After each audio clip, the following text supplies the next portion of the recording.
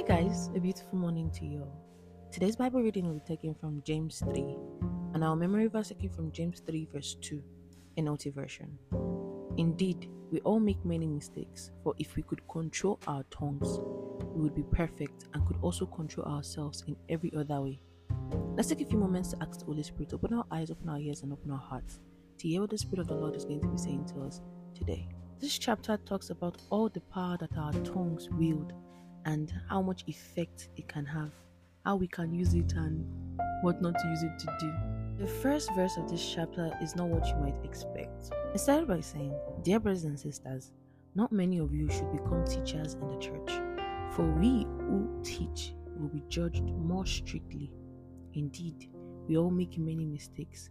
For if we could control our tongues, we would be perfect and could also control ourselves in every other way." Like I said, not how you expected it to start. Why would James say not many of us should become teachers in the church? He went on to tell us why he said not many of us should become teachers in the church. He said because people who teach, the teachers in church, will be judged more strictly than other believers. Indeed, we all make mistakes as human beings, because if we could control our tongues, we'll be perfect, and if we could control every other thing, we will be perfect. But teachers in church, they speak, they teach, so they need to make use of their tongues. And James is saying, if we could control our tongues, we would be perfect. The Bible says it is by your words that you'll be justified or you'll be condemned. So those people that are teaching, they are speaking more words than an average person. That means that every word that they speak, everything they preach, would either stand for them on the day of judgment or condemn them on the day of judgment. Even in times and fits of anger, when somebody pisses them off, when somebody says something that doesn't make sense, whether this person deserves it or not, they have to speak life and not anything contrary to life to these people.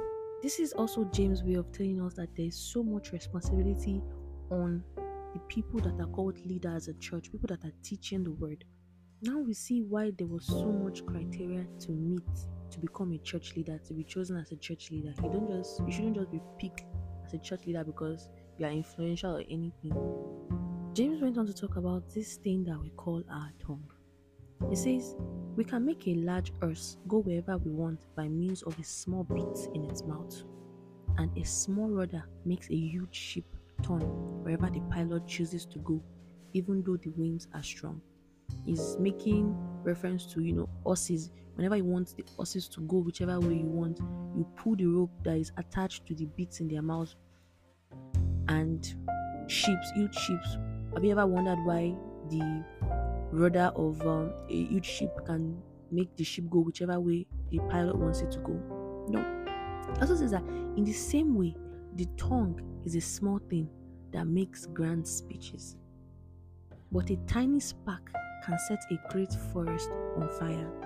And among all the parts of the body, the tongue is a flame of fire.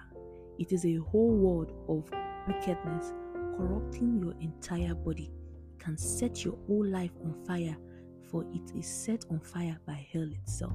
It first started by telling you how powerful your tongue is, by making reference to the beads in the mouth of a horse, to the rudder that uses to make direction to ships. It's telling you how powerful and how much power that your tongue wields. It also makes reference to tell you that your tongue is like a whole world on its own, separate from the other parts of the body, and this whole world, the tongue, can set your entire body, your entire life on fire. People can tame all kinds of animals, birds, reptiles, and fish, but no one can tame the tongue. It is restless and evil, full of deadly poison. Sometimes it praises our Lord and Father, and sometimes it curses those who have been made in the image of God. And so, blessing and cursing come pouring out of the same mouth. Surely, my dear brothers and sisters, this is not right. James says, think about it. The same mouth that used to say, God, you are holy, you are faithful, I bless your holy name, I worship you. And this same mouth used to go out of church, out of your prayer, and be like, you are mad, you are stupid, you are this. James says, reason it now. Or wrong. This same mouth that we used to bless the name of the Lord, we also used to curse people that were made in the image of God. Does a spring of water bubble out both fresh water and bitter water? Does a fig tree produce olives or a grapevine produce figs? No, and you can't draw fresh water from a salty spring. He says, food for thought. Think about it. The same mouth that you used to bless God, same mouth you're using to curse people that are around you. If we go back a little bit, we see that he said that people can tame everything except for the tongue. Why can we tame everything except for the tongue? He says that the tongue is restless and evil and full of deadly poison. If no one can tame the tongue, what can really tame the tongue? These are questions you should ask yourself. If the Bible is saying this, okay, what is the solution? Who can tame the tongue? The Holy Spirit. This is why when you have the Holy Spirit in you, and you want to say something mean, you want to say something, even though it's not mean, even though it might seem harmless, but then you just feel the impulse of the Holy Spirit telling you, keep quiet, don't say this, don't say that. The Holy Spirit is the only one that can tame the tongue through your obedience to Him. This chapter went on to talk about true wisdom that comes from God. If you are wise and understand God's way, prove it by living an honorable life, doing good works with the humility that comes from wisdom. But if you are bitterly jealous and there is a selfish ambition in your heart, don't cover up the truth with boasting and lying. But jealousy and selfishness are not God's kind of wisdom. Why would James say, don't cover your jealousy and your selfish ambition? Because these are normal emotions that human beings feel. If you cover it by lying, by boasting, that just means that you don't have God's kind of wisdom. Admit that you're jealous. Admit that you have selfish ambitions in your heart and ask for help. There are times when I felt jealous of content creators on Instagram. I'm like, God, see how these people are collaborating, these people are doing this, people are doing that. I'm like, God, I'm kind of jealous of this person. Please help me with this feeling. And then I'll just head on to, pray for that person, and that feeling of jealousy will start dissipating. You cannot hide from God. You cannot hide by boasting, by lying with pride or anything. Go naked into the throne of grace. Go as you are.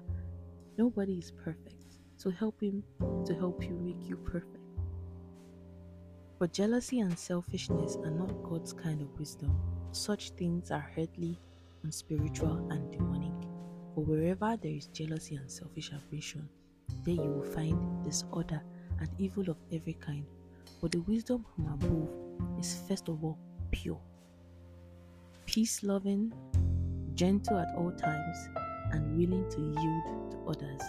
It is full of mercy and the fruit of good deeds. It shows no favoritism and is always sincere. And those who are peacemakers will plant seeds of peace and reap a harvest of righteousness. And this is how we end today's Bible study. But we guys have a great day if you're inviting the Holy Spirit into your daily activities. I love you, and Jesus loves you even more.